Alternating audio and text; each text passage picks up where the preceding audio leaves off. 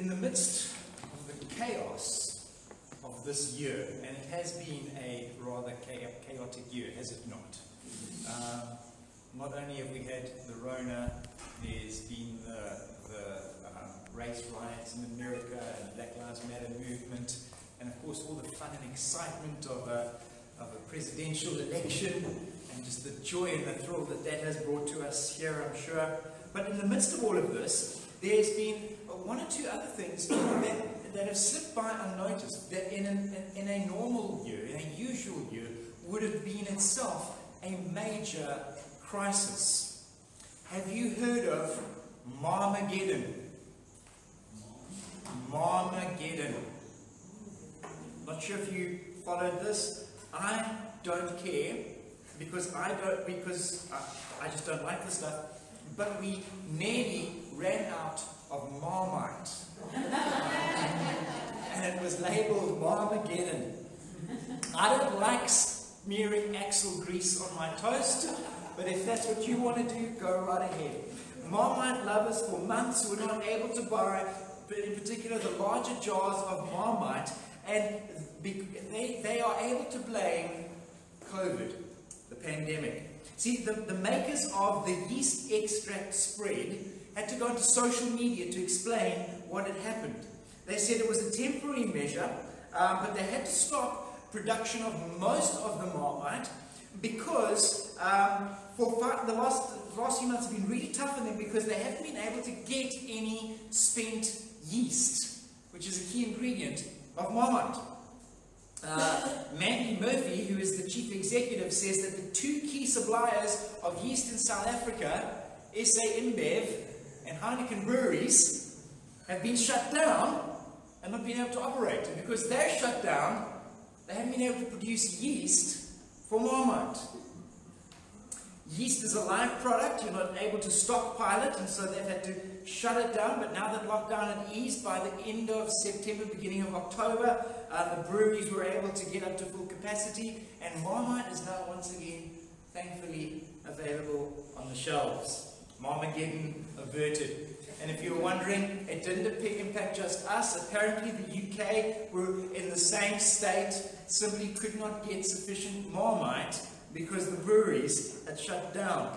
I actually read this a month and a half ago, and there was some rumor that one of the reasons that Marmite was in short supply was because of all the home brewers. All you guys that were making your pineapple beer, follow my finger. But no, apparently not. Apparently that's not the case. It's not their fault. Yeast, so Marmite is made out of yeast. It's a yeast thing, and yeast is quite a fascinating thing. It's a fungus. So if you're wondering, you're spreading fungus on your toast.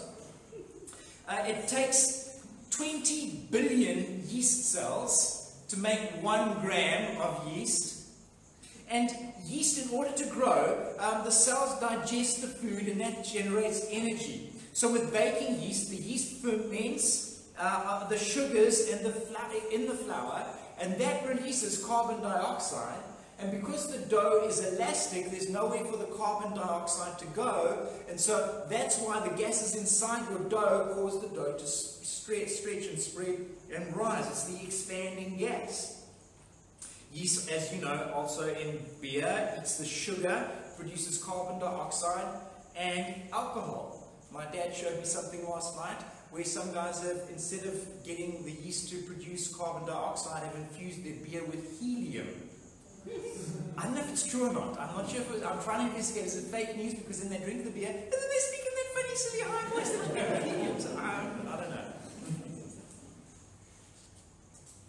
We know, of course, I'm sure, that you only need a little bit of yeast for the whole batch of dough. When I say we, I mean my wife, quite often makes homemade pizza, and she makes the dough, and it's just a little bit of yeast in that dough, and it's left in a corner in the dark, cover over it, and in a couple of hours it's risen, and it's just wonderful stuff.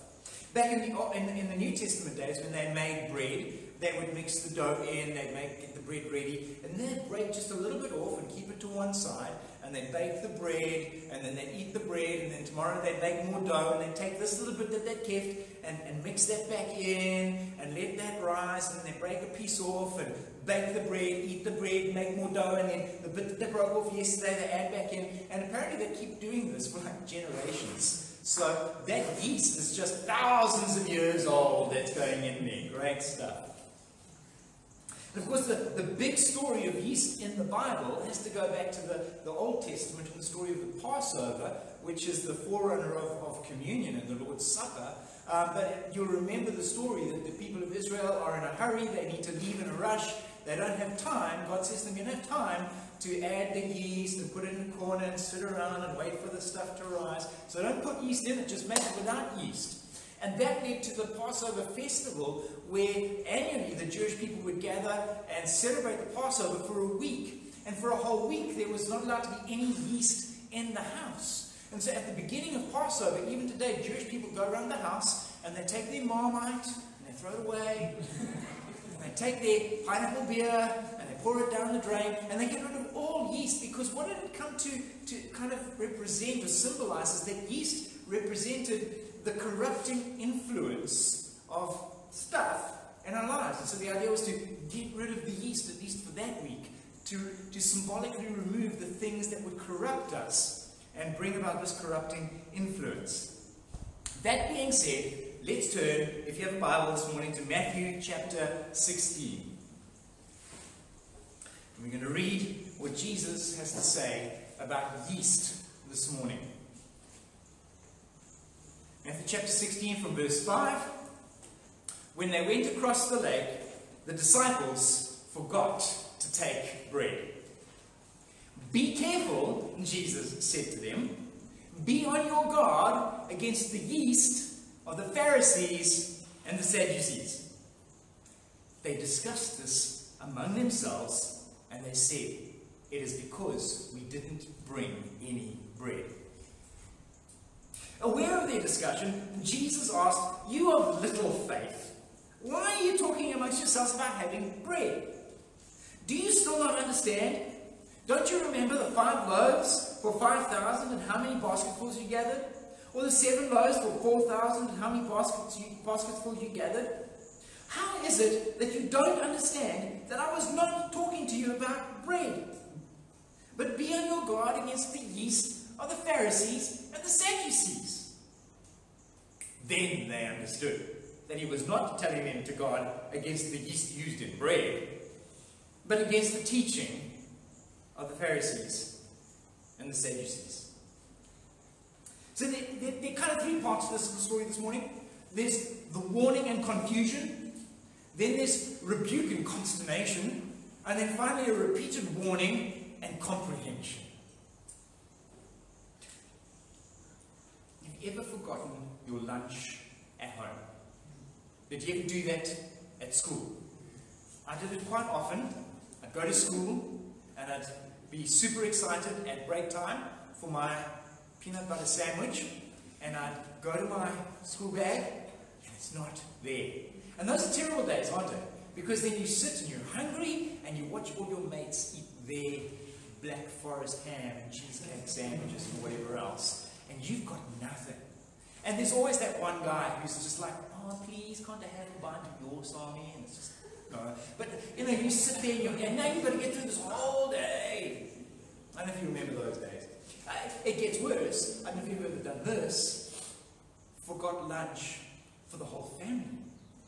Got to a picnic site and gone, where's the picnic? And your wife says, I thought you were bringing it.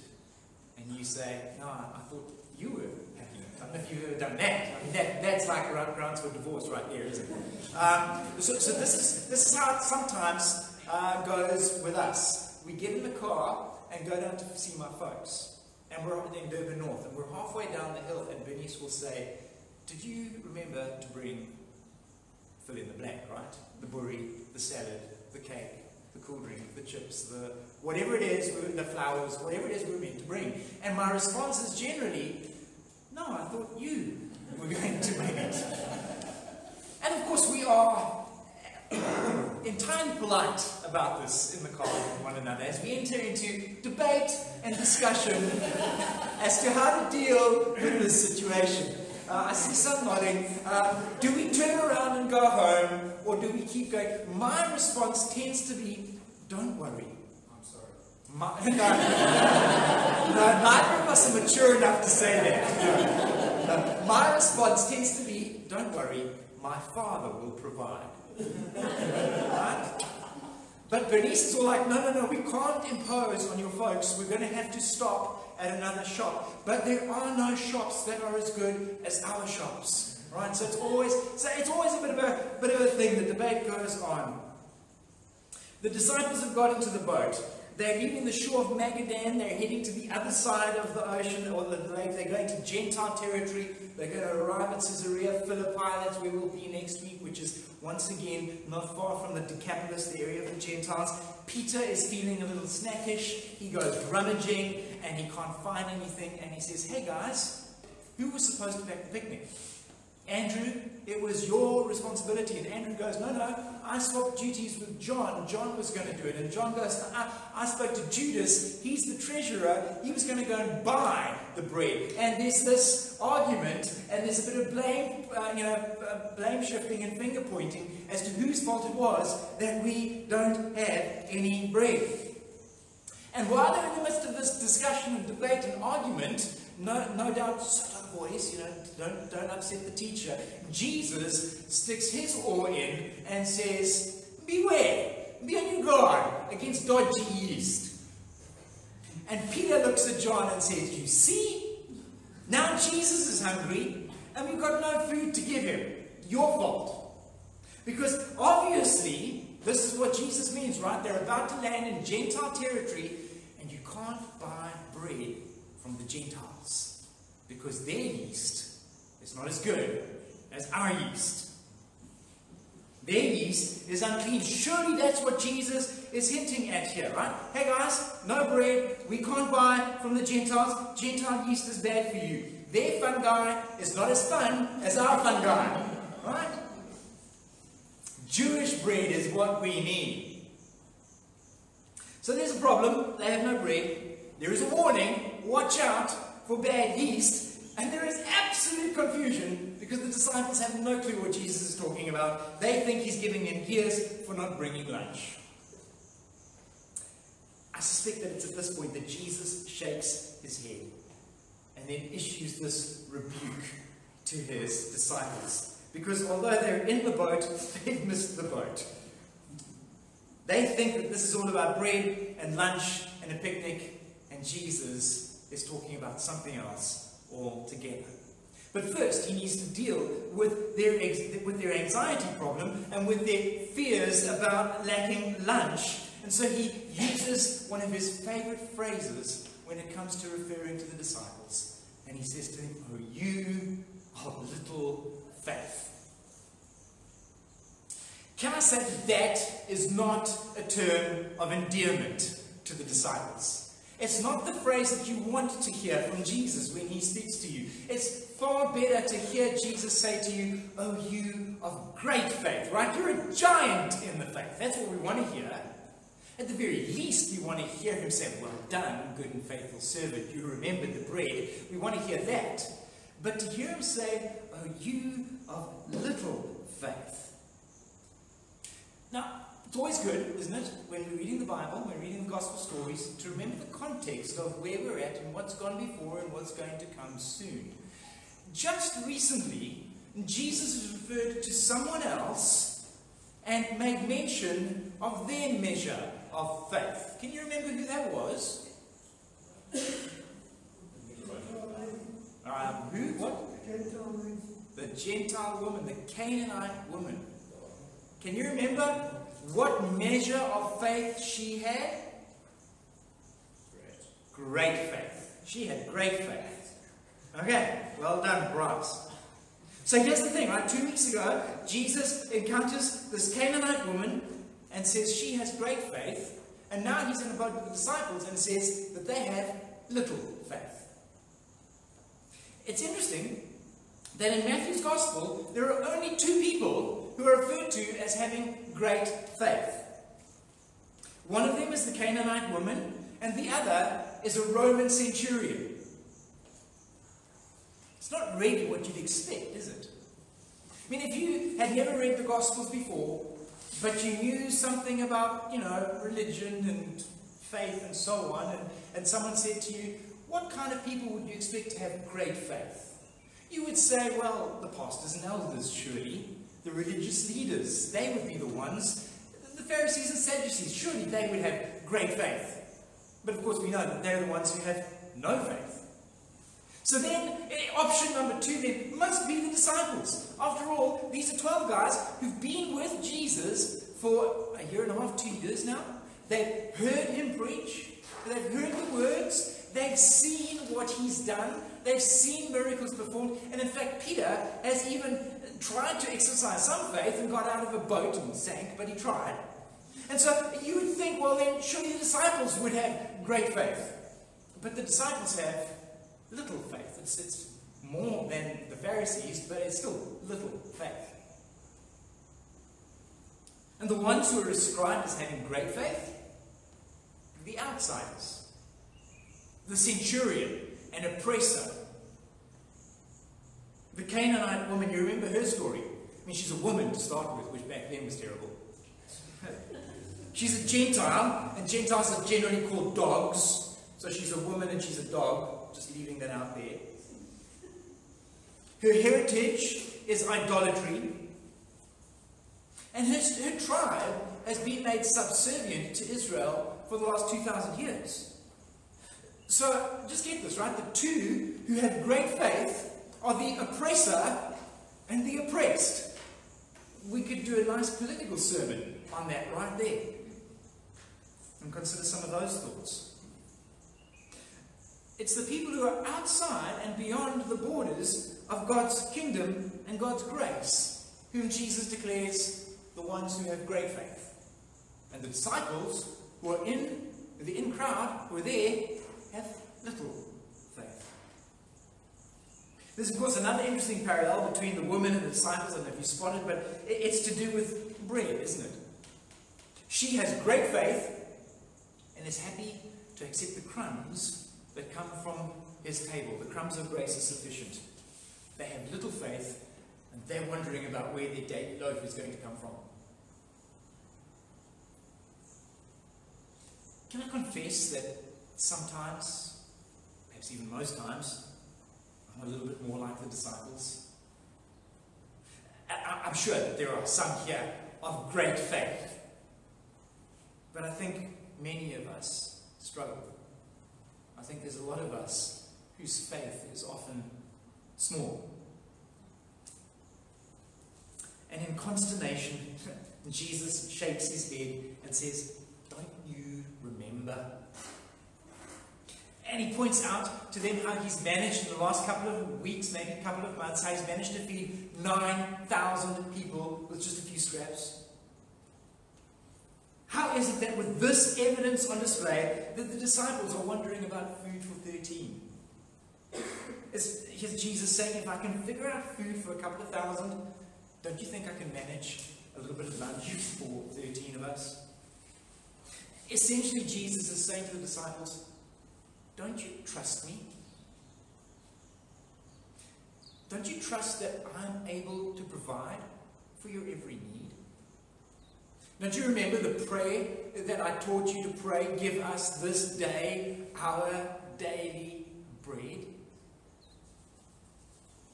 How much have you forgotten? I know, it's easy to say this. It's easy for me to say this on a Sunday morning standing here. God provides for your needs. And I think as Christians and disciples of Jesus, we would agree to that. We get it. We've probably said the same thing before. But I think that it's one of those things that's easy to say, but not always quite so easy to believe. And often, when things are a little bit tight, and you've gone rummaging in the kitchen and gone, oh no, we're out of bread, it's kind of hard in those moments to go, but God will provide. it's much easier to doubt. It's much easier to wonder. It's much easier to be of little faith. This year has been a hard year for a lot of us. I know for many, income has been cut, salaries are down, some of you have had a salary freeze, some salary cut, some have seen your income reduced by 20, 30, 40%. And some of you are wondering, where is the next meal going to come from? You're wondering, where am I going to get that loaf of bread? For some, even crumbs look a little bit distant. And it's easy for me to stand here this morning and say, God will provide. But it's true. He does. And He will. And it might not be as you want, or as you expect, or even as you hope. And that there are lots of moments where you'll go, why is He taking so long? What's He doing? Where's He gone now? And yet, in His loving providence, He provides for His children. And Jesus says to His disciples, don't you remember? Can I suggest the same words to you this morning? Don't you remember? Can you remember? Can you look back in those times, in those moments, last week, last month, last year, last decade, for some of you, last century? Can you remember those times when He did provide? In fact, more than that, can we look back to the objective truth, those objective moments, not just my subjective experience, but the objective truth of Scripture, where He tells us how He provided manna in the wilderness, how He provided water over a rock, how He provided a lamb for the sacrifice, how He provided the lamb for your sacrifice. Oh, you of little faith. Let me remind you this morning, right? His mercies are new every morning. Do not forget, great is His faithfulness. His love endures forever. And you may feel that you have just a little faith, but He is bigger than your little faith. And His provision is not dependent on the size of your faith, which is such a relief. He is faithful even when our faith is small. And so once again, lift your eyes, look up. He has crumbs enough for idol-worshipping Canaanites. He has baskets of leftover grace for sinful Gentiles like you and me. His grace is enough. So having settled their minds on their immediate concern, Jesus reissues the warning. How do you not understand that I'm not talking about bread? Talking about the Pharisees and the Sadducees. And the disciples get it. The penny drops, comprehension sets in. It's not about bread. He's talking about being on guard against the teachings of the religious leaders of the day. So, what are the teachings of the Pharisees and the Sadducees? Well, we could take a while, several hours, but let me try and be brief. The Pharisees were those who loved the law. In fact, they loved it so much that they wanted more. And so they added to the law. There are 619 laws in the Old Testament. And the Pharisees considered that just a good start.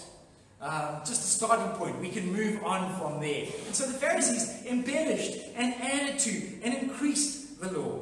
They were the religious fundamentalists of the day, and they measured your faith by checking out how many rules and regulations you managed to abide by.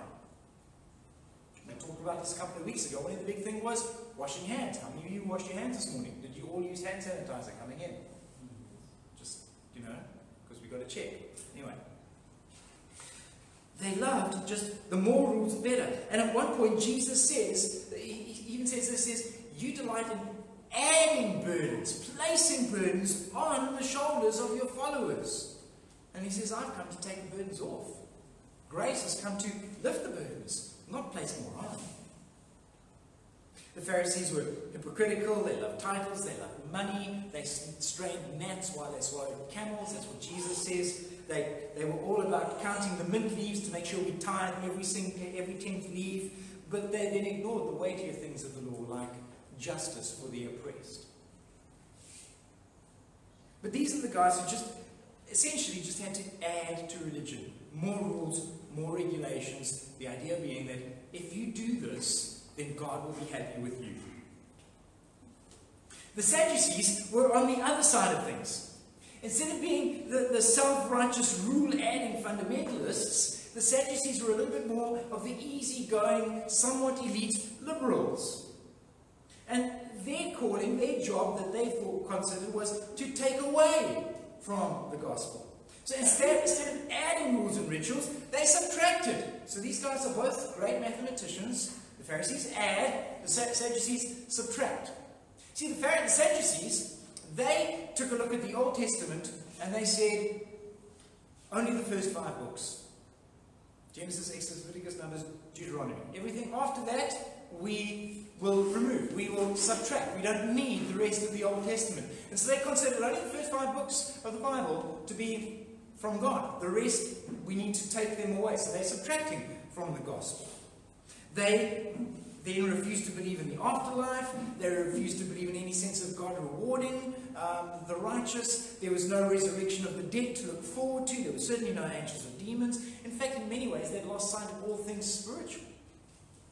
So you've got these two groups of people who are the religious leaders of the day, speaking on behalf of the people of Israel. One group who likes to add stuff to the gospel, and another group that likes to take things away from the gospel. And Jesus warns and says, beware of their yeast. Remember what we said right at the beginning, that yeast had come to represent a corrupting influence, and how you don't need a whole lot of it for it to impact the whole batch of dough. And that's kind of the sense that Jesus is giving here. That the idea of the Sadducees and Pharisees, they're adding to and taking from, is a corrupting influence, and you don't need a lot of it to be corrupted by them. And so Jesus says, beware. And they're still among us today. We don't call them Pharisees and Sadducees anymore, but they're still in our midst.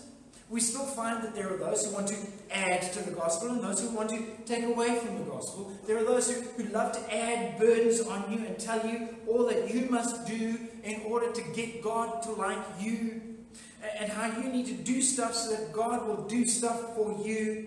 It's about how much money you give and how many hours you pray, and it comes down to this kind of idea: I obey, therefore I am accepted.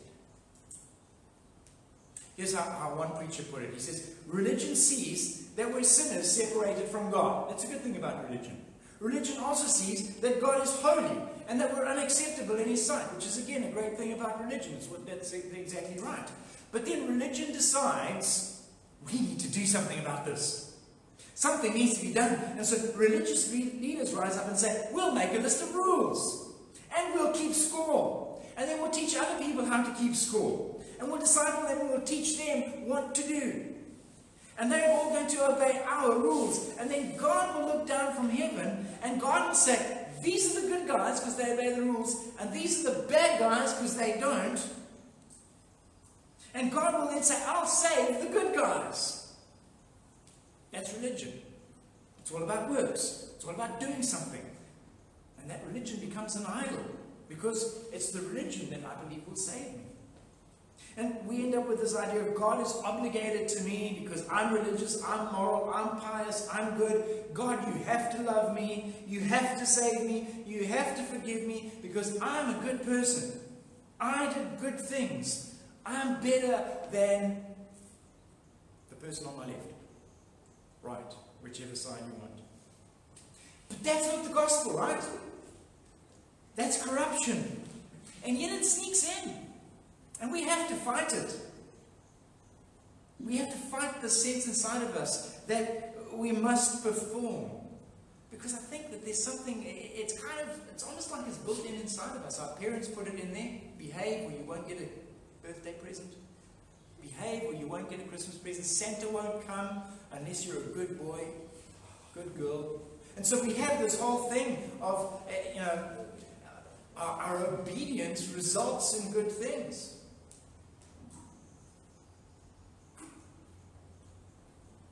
And so we get this idea inside of us somewhere that God's delight in us is entirely dependent on our obedience. But the gospel is clear that his delight in us is based on the obedience of Jesus. There are those then on the other side who'd love to subtract from the gospel, who would announce that Jesus didn't die as our substitute, but just died as a good example of a principled man, as a martyr. And we too should live principled lives and do our best to be good even when times are hard. There are enough preachers around the world today who will reduce the gospel by subtracting things from it. You don't need to repent of sin. No, that's not necessary. Or will remove from the gospel the very central focus of the cross. Because it's just too bloody, it's too messy, it's too nasty. Let's just focus on being nice and being good and being helpful. And Jesus' warning for us today is to be on our guard. And the question we've just got to ask is, what are the little bits of corrupting influence that might find their way into your hearts? Do you find your tendency is to add to or subtract from the gospel? Are you one of those who lives a life with this kind of thinking in mind? I obey, therefore I am accepted. Are you motivated by fear rather than by faith? Do you obey in order to get things from God? Do you live with the sense of I deserve better than this because God owes me? Do you find it easy to spot where others have gone wrong? If that goes some way to describing you, then you're adding to the gospel and you're working hard at a self-salvation project. Or do you find that you're on the other side, that you're going, I'm not really that bad. I'm not really sure what I need to repent of. I know I mess up now and then, but I'm not as bad as those other guys. I've just got to live my life and aim to be good. If that's you, then perhaps you're one of those who are subtracting from the gospel. You've drained it of its life. And we need to heed the warning of Jesus this morning and hold on to the bread of life, who calls us to repentance and faith, who lifts the burdens off, so that we find that instead of saying, I obey, therefore I'm accepted, we find that we're saying, I'm accepted, therefore I obey. And we find that the image of the cross grows bigger and bigger before us, as we constantly are seeing again and again our need for the cross. Instead of diminishing the cross and diminishing its power, we cling to it more and more, because it is the only source of our hope. And you know what happens then? When we neither add to or nor subtract from the gospel, we become people of great faith. Not something to boast about, but simply that our faith is in place. Finally, our faith is in the right place, on the cross and the grace of Jesus, who lived and died for us. And when we go there, we find good bread, true bread that's not infected by bad yeast, but rather bread that fills and satisfies. We find that crumbs and baskets are sufficient for all our needs, physical and spiritual. And so you, of little faith this morning, come and eat. Come and be filled. Come and be satisfied by the one who truly satisfies our every need. Let's pray. Lord Jesus, this morning we do confess that there are times when we are people of small faith. There are times when we're a bit like those disciples in the boat. We know the stories. We know that you fed 4,000, but we're not quite sure that you can feed 4 or 5. We know that you alone satisfy, and yet we feel like the bread of life is not enough, and we think that we can add to it and end up with the pizza of life. Lord, forgive us for those moments where we want to add to the gospel and think that by adding on a bunch of rules and regulations we can somehow be considered better in your sight. Forgive us of those moments when we subtract from the gospel, when we reduce it, when we see the need of the cross to be less and less, when we reduce the size of the cross, when we embark on our own self-salvation project. Lord, forgive us of those moments. Instill in us instead, O Lord, great faith, as we rest with certainty and surety in the cross and the grace of Jesus Christ, our Lord and Saviour, in whose name we pray. Amen. Not sure if you brought a fast this morning. Yes, Mark? Was it Jackie's birthday yesterday? Oh. Only if it's a Sunday. But what we'll do is we'll end the service and then we'll sing. Come on, let's go. 1, 2, 3. Happy birthday to you. Happy birthday to you. Happy birthday, dear Jackie. Happy birthday to you.